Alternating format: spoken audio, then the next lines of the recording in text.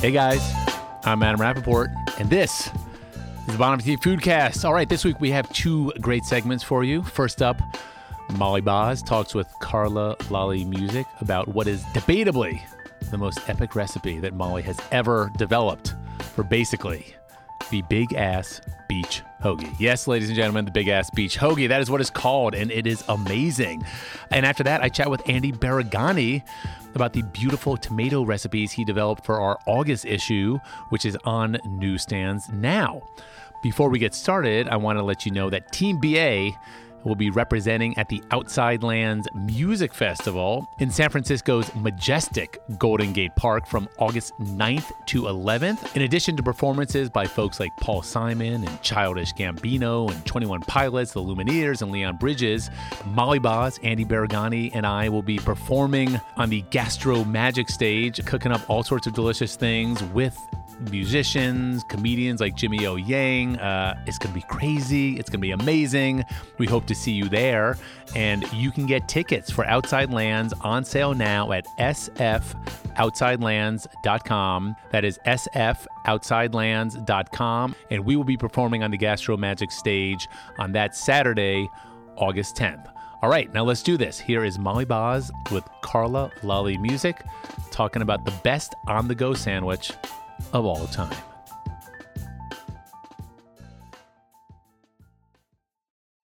The first thing I want to say about the Big Ass Beach Hoagie is I can't believe that this is actually named Big Ass Beach Hoagie. And is everybody okay with that? Well, it's also the first recipe that I think Sarah Jampel published as the editor of Basically. So I feel like she was like, I'm going to do the cool thing, do the right thing, and call it a Big Ass Beach Hoagie and just gain the respect of my colleagues. Really stuck her neck out on that one. I mean, but so far people seem very pleased. Yeah, I've been getting tagged in some Big Ass Beach Hoagies. I heard today that one of our social media managers, Emily Schultz, said it's her second most liked image of all time. And let me say that is a lot of images. Yeah. I would say that the world that we live in right now is having a bit of a hoagie mom. Yeah. What's up with hoagies? Can we just they're just great for Instagram. Oh, because of all the layers. Construction, and then you cut in it and you get that clean cut and the sort of like gradient of all the meat. And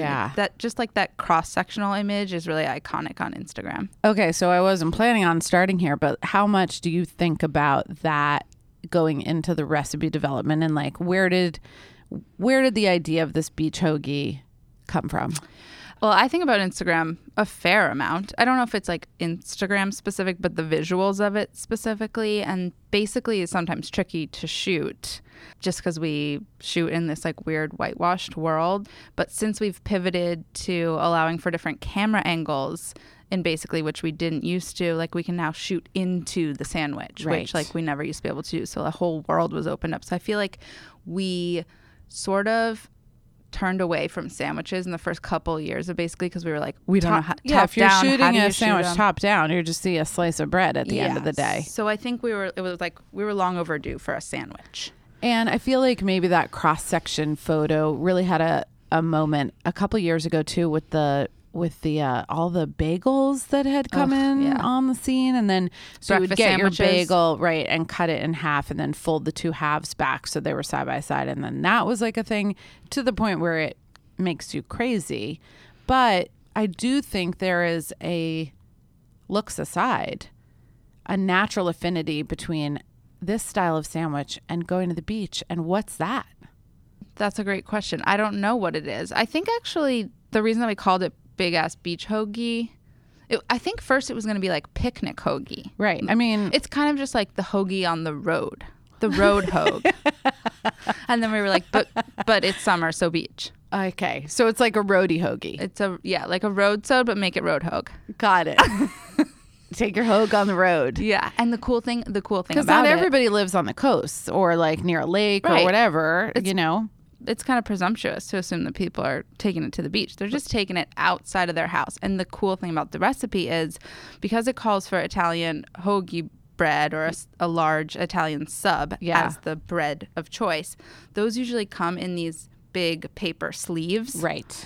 And the whole thing is that, like, after you wrap the hoagie up, you shove it back in the sleeve that it came from and just throw it under your arm like a little French boy with a baguette. Except you're an American boy going to the beach. Yeah. Okay, well, you skipped, that's premonitious. But yes, there is something great about. So let's talk about the first thing you need to do is go buy the like right kind of bread. And that wasn't easy. I remember there was like a wild goose chase about this seeded loaf. Yes, but in the hoagie's defense, we work in this weird pocket of Tribeca where there's only like fancy schmancy bougie grocery stores, and so Whole Foods isn't making classic hoagie rolls. And what did you want? Like, how do you define a classic hoagie roll? Well, first of all, it had to be at least like 12 inches long because this is going to feed 4 people. And then I really wanted one that was sesame seeded, which is a whole nother thing because you can sometimes find them at grocery stores without. But I love the little crunch and the little flavor of the ses. So that was tricky. I don't even think we shot it with the sesame, did we? I don't remember.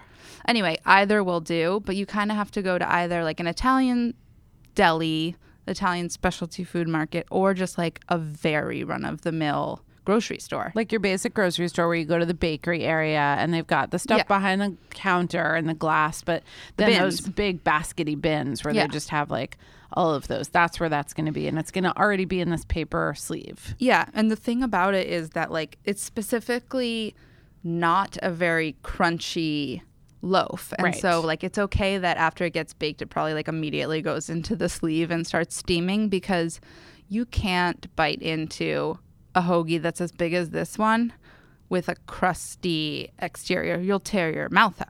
You'll tear your mouth out. You'll also squeeze the entire contents of the sandwich right out the caboose. Onto the sand. It would be terrible. So but highly let's be real for 1 second. If the only hoagie roll you can find does not have the seeds, can you just like... Yeah. Okay. You can do without. And I mean, you could... You can't do it on a baguette. It's too skinny. You could do it on like Kaiser rolls, individuals. Those would be fun. And you could cut into those and get a cute cross section. Cool. So okay. 4. So there's a few things that I really love about what's going on in this sandwich.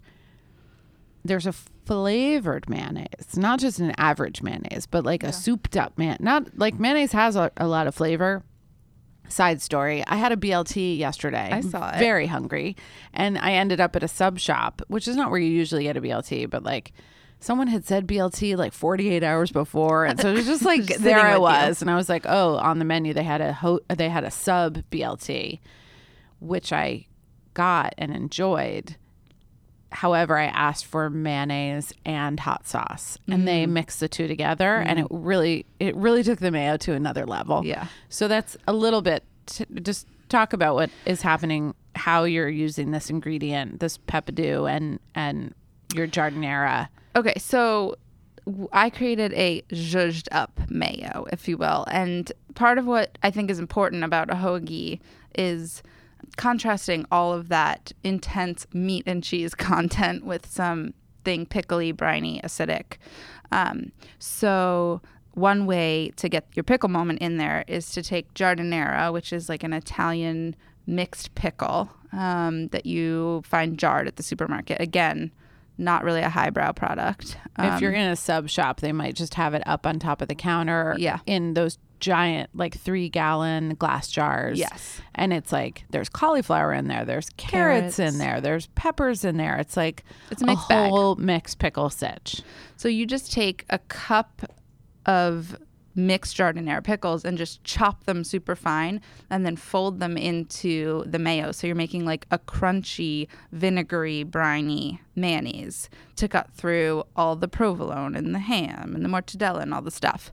And then to further drive home the acidic note, I've added pickled peppadew peppers that are just quartered and strewn about the sandwich because they're sweet and spicy and acidic. So creates kind of like a more dynamic experience. I like the texture of the peppadew also because they're a little thinner and like they have a little snap to them. Yeah. Unlike like a pickled... They're what a bell pepper wishes maybe it were. Right. And I think you can find... It's easy to find jarred roasted red peppers, but they might not have that briny... Yeah. They're just kind of sweet. They're kind of sweet and maybe oily. Yeah. So, and then the meat of the matter. Yeah. No pun intended. I mean, fully intended is like there's a lot of meats. 3 meats. 3 meats. 1 pound of meats, I think. No, 3. Yes, 1 pound. 3/3 of a pound. 3/3 of 1 pound is a pound. So thinly sliced cooked ham. Yeah. So is that like Black Forest? Could be. I like specifically left it unspecific just so that it's like whatever you have access to. The important part about these 3 meats is that all of them are achieving a different goal within the sandwich. So it's the trifecta of sandwich meats. Oh, wow. Okay, so what is the ham achieving? So the ham is just like your straight down the middle pork flavor. Okay. So it's sort of like unadulterated pork. Okay. Next up, mortadella. Extremely fatty. Yes. Unctuous. Luscious. Beefy. Might have a pistachio in there. Yeah. So like lots of fat. Really smooth on the palate. Very.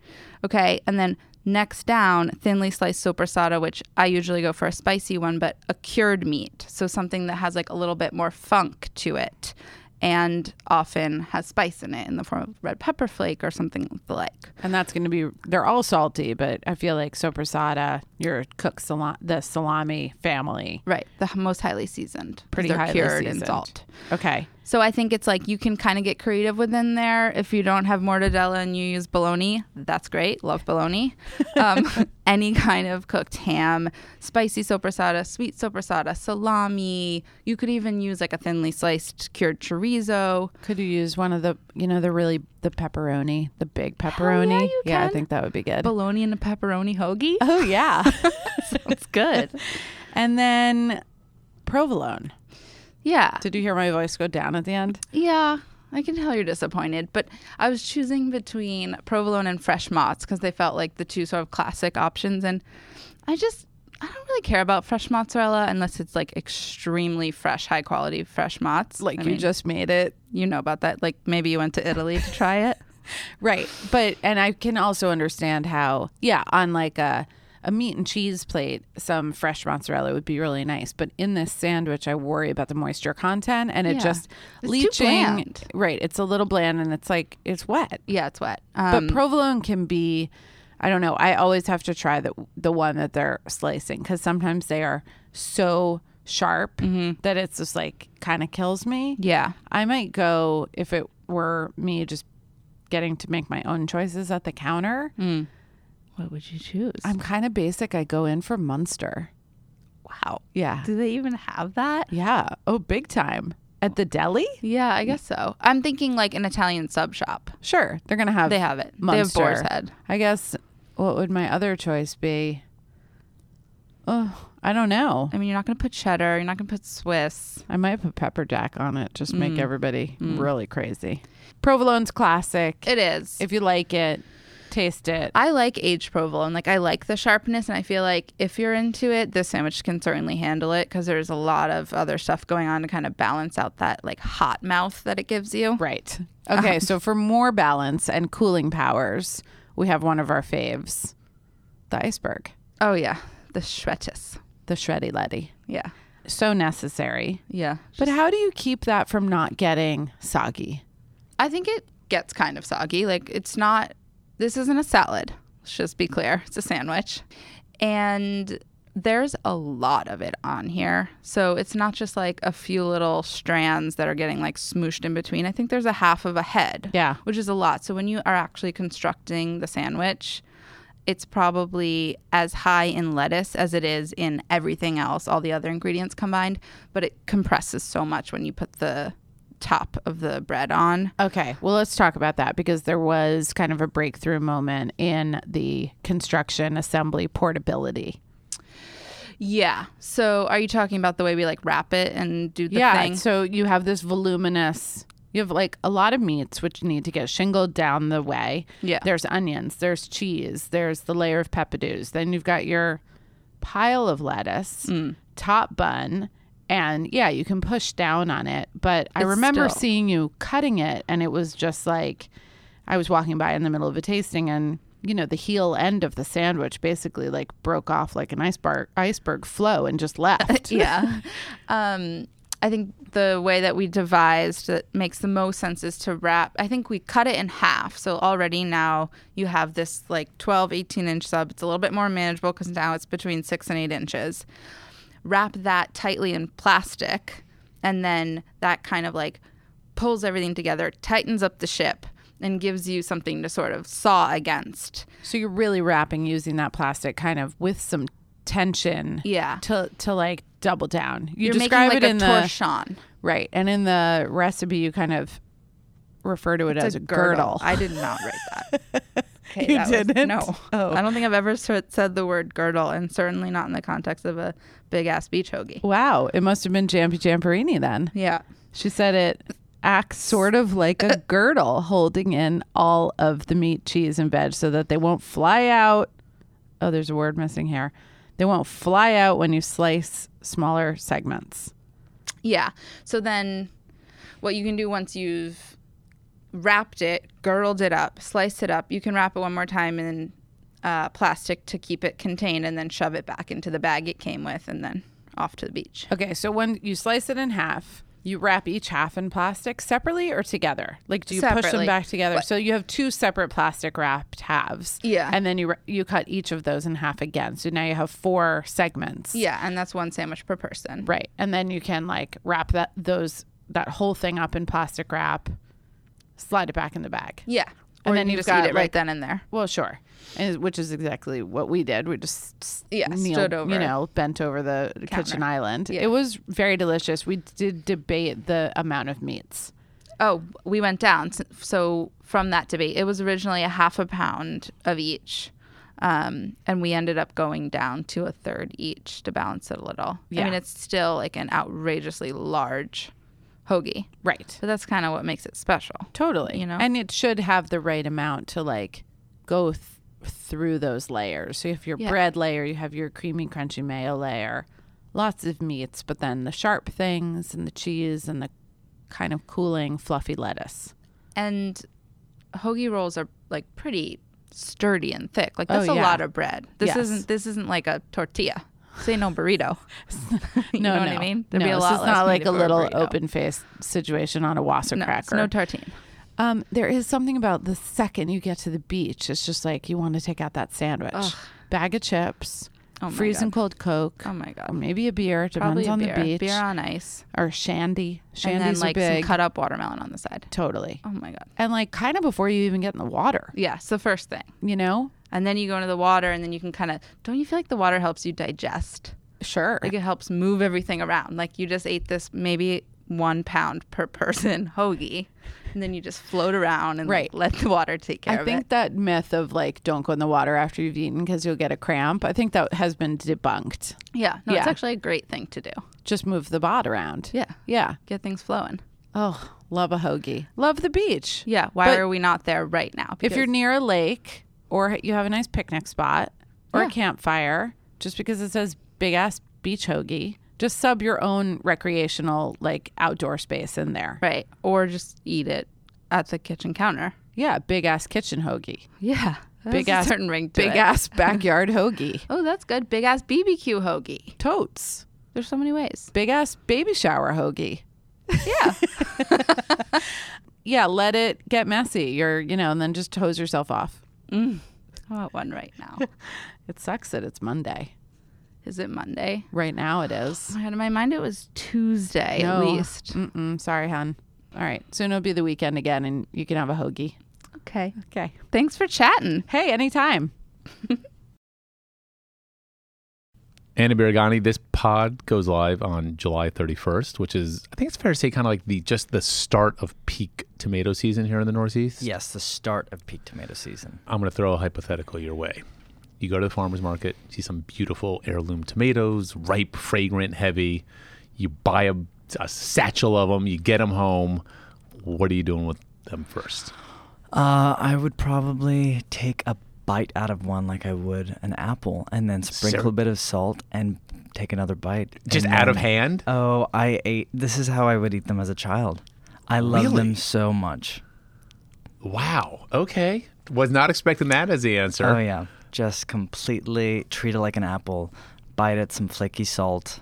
No oil, no vinegar, just Just simple like that. That's pretty cool. I think I would probably do, I was thinking about that. I was probably two notions. One would be good country bread, lightly toasted, way too much mayonnaise, slices of tomatoes, and then, Maldon sea salt. And just, I can eat, I'm going to have one of these, and next thing you know, I've had 3 of those. See, I think I would definitely do that. That would be my second thing that I would do. I love a kind of fully loaded tomato toast with extra mayonnaise. And then my second thing would probably make caprese salad with some really good like buffalo milk mozzarella.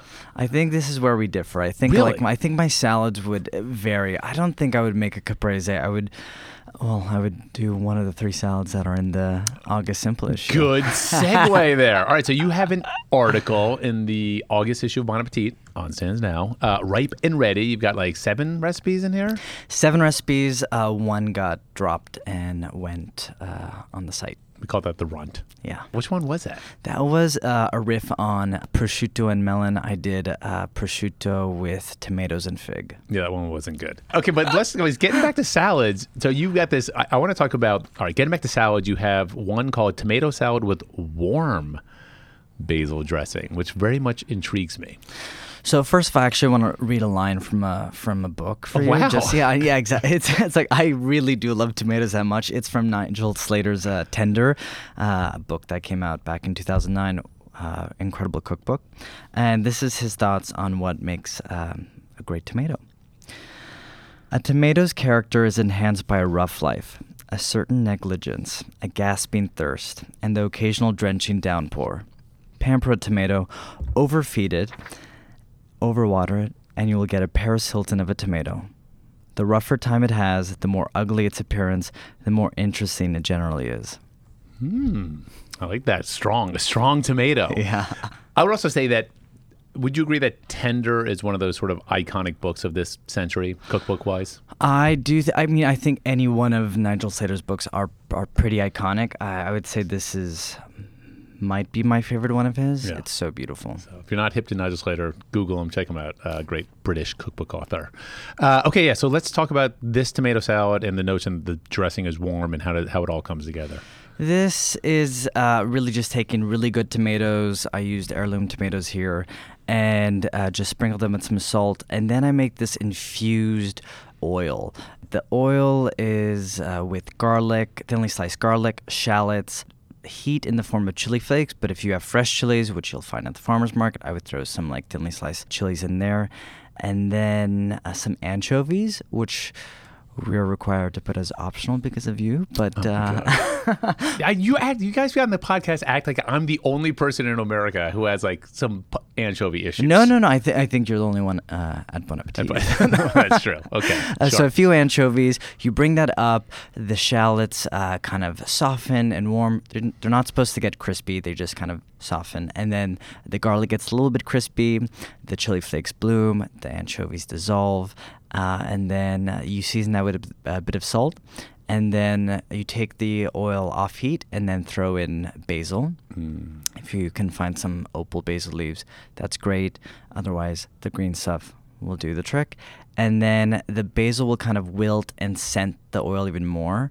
And so you have this spicy, garlicky, basil-infused oil. Which must smell amazing. It smells incredible. And the thing is, like, you could put it on anything, but in this case we're kind of spooning over tomatoes that they get the warm basil dressing, but they also get they need some acid, so I throw in some splash of red wine vinegar or sherry vinegar into the oil. No, just separately, just on the tomatoes. So you throw that on the tomatoes first. Yep.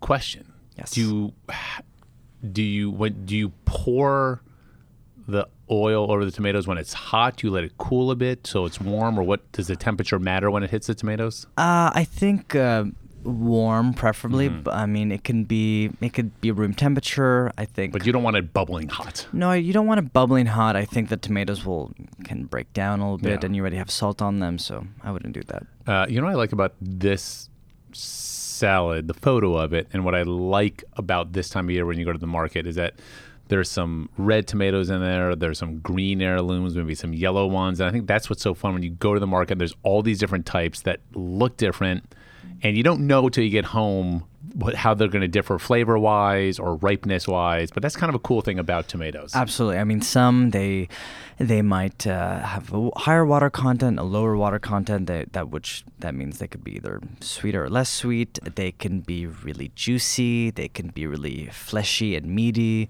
It all depends on which tomato you grab for. Oh, that sounds really tasty. You know what would also be good on that salad? So you got that yummy, fragrant, warm dressing. What if you then, after you dress the tomatoes, you then shower it with some freshly made, oily, garlicky, crispy breadcrumbs?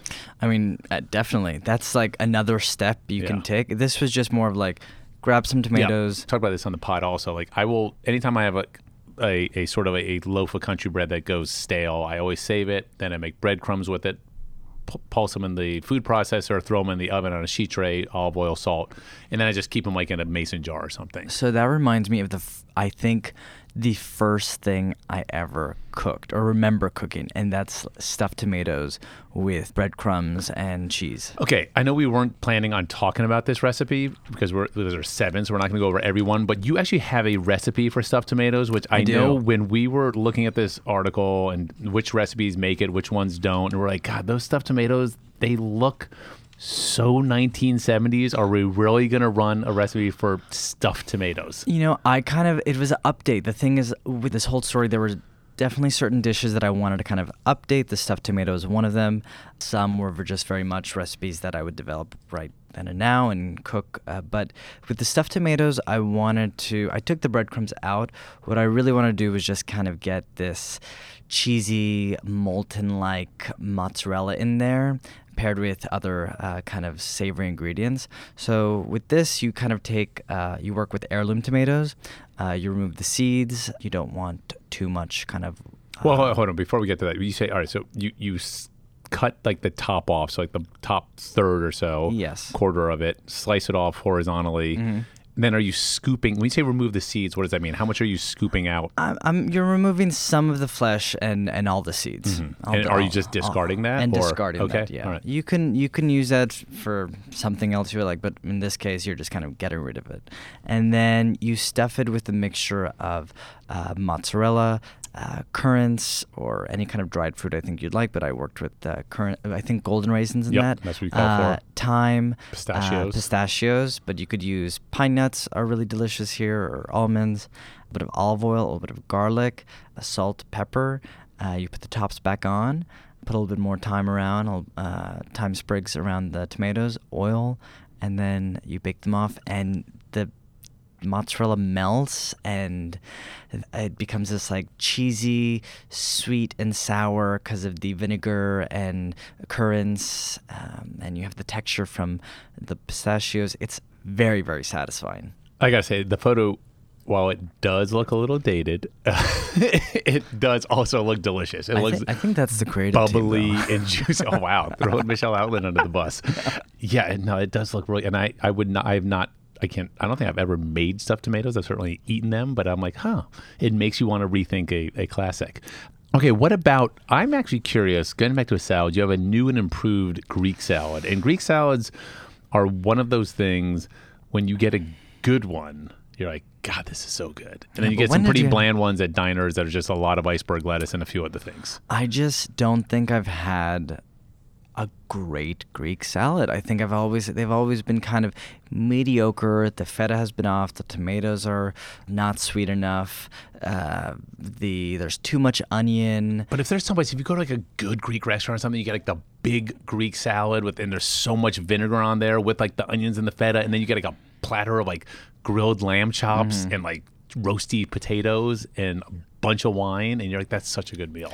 I think my problem is there tends to be too much romaine lettuce in them in a lot of Greek salads. Yeah, romaine or iceberg. Depends on, like I said, depends on what diner you're going to. And in this case, I just removed it all. Yeah. There's no That's romaine. True. There's no iceberg. I just went with tomatoes, cucumber, onion, feta, but a little bit of an update. But the good stuff. But now in this dressing, are you warming this dressing as well? No, I'm marinating the feta, and that is where the kind of warm oil, infused oil kind of comes to play. But then does that oil then find its way into the salad? It will like marry with the tomatoes, but the dressing itself is more of just like a simple vinegar and oil dressing. And then you do the thing where you chefs, you professionals like to do the what's with the lemons? You're slicing the lemons across and then toasting them, roasting them. What are you doing with them? I'm the marinade for the feta is like this caramelized lemon, where I take lemon rounds, brown them slightly in a little bit of olive oil, and then combine that oil with the lemon rounds, with some herbs and chilies, and let this feta just sit in there for a little while. Emma, let me ask you a question. Do you ever cook like whole lemons the way that the Andy Baragani's and Allison Romans of the world are always telling us to do? Like, I never ever do that. When I have it, I'm like, oh, you actually can eat a lemon rind and not be painfully bitter. But I don't think like home cooks ever think to do that.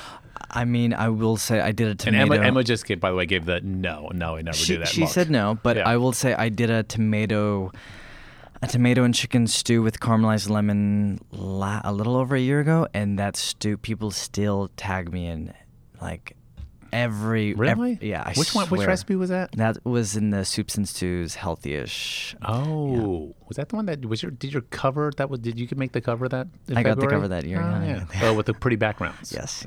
Oh yeah, that was a cool one. Okay, so this has inspired me to make like a Greek salad because like I said, when done well, it's like a perfect summer salad. I think also visually, I really tried to mix it up where it's like, I wanted not just wedges of tomatoes. I used small, tiny tomatoes here. I love Sungolds and cherries, but I think just cutting them in half and leaving some of them whole. And then with the cucumbers, I used just kind of medium-sized cucumbers like Persian cucumbers.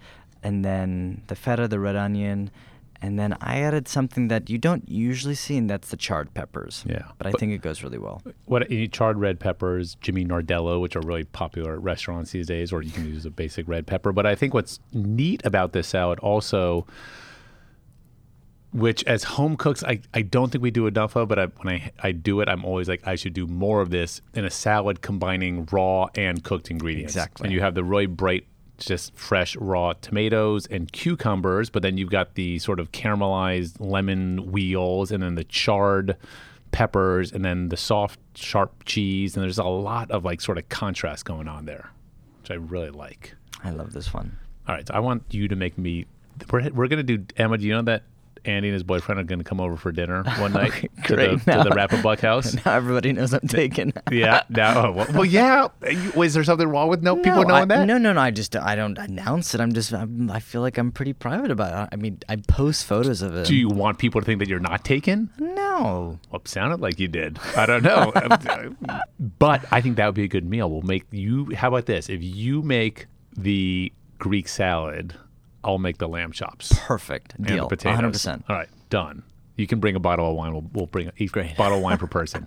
That's another thing. When you come to the house, so if you're coming to the house with a date for a dinner party to another couple, let's say, are you bringing one bottle of wine or two? At least two, if not three. Really? Oh, wow. yeah. Generous guest. Going to invite Andy over more Big often. time. This is a classic one. I've got a couple more recipes before Emma tells us it's time. She does the little thing like where she makes her finger go in a circle, let's go. Oh, yes. This is a classic, but again, Andified, pan con tomate. Oh, yeah. I was so excited to do this. I just knew this is a recipe I knew exactly how it was going to look like before I even made it. I knew I wanted to do a riff on pan con tomate with a bunch of different colored toast. And that's what you see in the photo. There are anchovies on there again. Somehow that got... Well, that's true. What's nice about this, so there's like the toast cut into like triangle wedges, and only 3 of the 6 have an anchovy on it. So those are for the anchovy lovers, and then you have ones that aren't. So so how does this differ than the classic Spanish pan con tomate that you'd get in Barcelona at some tapas bar or whatever? Okay, so traditionally you'll just see like a stale piece of bread, and you'll take like a really ripe tomato and rub it on that stale piece of bread, and then drizzle with a bit of olive oil and salt. Maybe you'll get pepper, and that's that. What about garlic? I guess so. When it's warm, you'd rub it with some garlic. In this case, I start with a big loaf of bread. I use ciabatta, but any kind of large loaf, cut in half. You cut in half lengthwise. Yes. And then Yes, and then I drizzle with oil, and then I bake it at 300 degrees, really low and slow until it's completely stale. So until so then it'll absorb more of the juice. Exactly. I want to cooking control professional Andy Baragani, ladies and gentlemen. I wanted to control how the bread. I wanted to stale it myself. I didn't want to just let it sit out. And then when it came to the tomatoes, you just take a really ripe. I use different colors, obviously, to get different colored toast. I just grate it on a box grater. No, hold on. You have the toast. You're not rubbing the tomatoes on the toast. No. You're grating tomatoes on a box grater, and so you grated some green ones, some red ones, some orange ones, all separately. All separately, yeah. Obviously, you don't have to that. You could just do whatever kind of color tomatoes you have in mix, but you grate it, and then you usually will. When you're grating tomatoes on a box grater, you'll have the peel left over. Mm-hmm. And rather than discarding it, there's a lot of flavor in that. I just kind of finely chop it and then stir it back into the grated tomato. Okay. I season that with a little bit of salt, add a little bit of olive oil, and then add a bit of garlic. No garlic is in the tomato. The garlic is rubbed on the warm toast. And so for that, you just cut a clove in half so it's flat, and you just rub it on the toast. Exactly. No, without olive oil or anything first, just the toast. Exactly. So that the abrasiveness of the toast sort of leaves that garlicky residue. Exactly. And then you have this kind of tomato salsa of sorts that just has salt and olive oil. And then I just kind of spoon that over the toast and let it sit for a bit. So the toast. How long is a bit? I would say after like maybe 3 minutes until it really soaks up the tomatoes. Because we've talked about this before when you're making caprese, for instance, and same thing, I guess, like letting a steak rest, that sort of thing. Like if I'm making a caprese, I want it to rest for like 15 minutes before I serve it. I want all those juices from the tomatoes to sort of marry with the milky wateriness of the cheese, and then the olive oil gets a little droplets throughout, and it kind of creates this sort of lazy sort of hot tub of goodness. I just looked at the recipe. I just say 2 minutes. Okay. So pretty quick. And then you could just eat it like that. I like to finish with a bit of olive oil. So a bit more olive oil. A little bit more olive oil, fresh olive oil, and then some salt. And then I give kind of suggested toppings or sprinkles. It could be black pepper, chopped oregano, your favorite anchovies, and then just eat it like that. So, I mean, this looks like the type of thing people would eat immediately, but let's say you're serving this at a party. Can they hang out for a half an hour if they're on a tray and sort of, or will they get too soggy? I think they would get too soggy. I think you could prepare them and let them sit out for no more than 10 minutes. Yeah. But those are the sort of things, you see them, you smell them, you're going to eat them immediately. Yes, right away. Yeah. All right, let's do I'm going to go with the no-cook puttanesca, which puttanesca is a classic sauce. How does this one differ? This one differs just like the title tells you. It's a no-cook puttanesca. So rather than having like tomatoes cook with the garlic and capers and olives in a skillet or pot, this is just prepared off heat. So you still have to cook the pasta though. You still got to cook the pasta, yeah. All right, so you got a bunch of more like sun gold cherry tomatoes for this one? I used here 2 different types of tomatoes for this. So I start off with a larger tomato, usually beefsteak tomatoes I like to use for this. And I'll pulse the beefsteak tomatoes with a bit of garlic, red pepper flakes, some salt until it's very smooth. And then I'll transfer that to a large bowl, kind of like you would with pesto. You're going to do all the tossing in this large bowl. And then I'll add cherry tomatoes. Do you have them first? I have them. You could use sun golds too, but any kind of small, tiny tomatoes you'll find at the market. The olives, I like the green olives for this, but you can use whatever olives you like. Is there a particular type of olive that you think makes sense for this? I use Castelvetrano, kind of the mild, buttery olive. I like that. I think there's a lot going on with puttanesca with the capers and garlic. Do you buy them whole and then smash them and pit them? I always buy them whole and pit them myself. Okay. Yeah. And then I add capers, about a 1/4 cup of olive oil to that, and then you cook your pasta. I'm using spaghetti here. You could use bucatini, you could use rigatoni. You could also just kind of use whatever pasta shape you like, but those are my preference for this sauce. Essentially, the pureed beefsteak or whatever sort of large tomato you buy, that provides the body to the sauce, That provides the body, yeah. Interesting. And then you're going to cook your pasta all the way al dente. You're not going to kind of go 2 minutes before it's al dente and emulsify it with the sauce. So you have your pasta, you save some pasta water, and then you add the pasta to the bowl with the puttanesca sauce, a splash of pasta water, and some butter. Oh my God, you and the butter. Always. You don't have to add butter to no-cook puttanesca. So I did try it without the butter. What about just a little more olive oil or something? Listen, I love butter. I am Mr. Butter guy also. I just don't know if you need it, I'm going to tell you this. This is the reason why I use butter for this for this dish. It's because when you're cooking puttanesca, the flavors kind of mellow out. They marry together. With this, it's all fresh. And I need the kind of fat content from the butter to cut through it. I prefer soften the sharpness of the ingredients, the olives and the capers, etc. Exactly. And I don't think olive oil does that trick. Okay. So all right. That's my reason. And it's only 3 tablespoons. Yeah. 3 tablespoons. Good Lord. Okay. You can find Andy's article in the latest issue of Bon Appetit on newsstands now. It's called Ripe and Ready. 7 beautiful tomato recipes, and one you can even find online that did not make the cut. Thanks, Adam. Thanks, Andy. The Bon Appetit Foodcast is produced by Carrie Polis and Christina Che, and produced and edited by Emma Wartzman. Our theme music is by Nathaniel Wartzman. We have new episodes every Wednesday, and if you want to tell us about this or any other episode, email us at bonappetitfoodcast@gmail.com. Thanks for listening.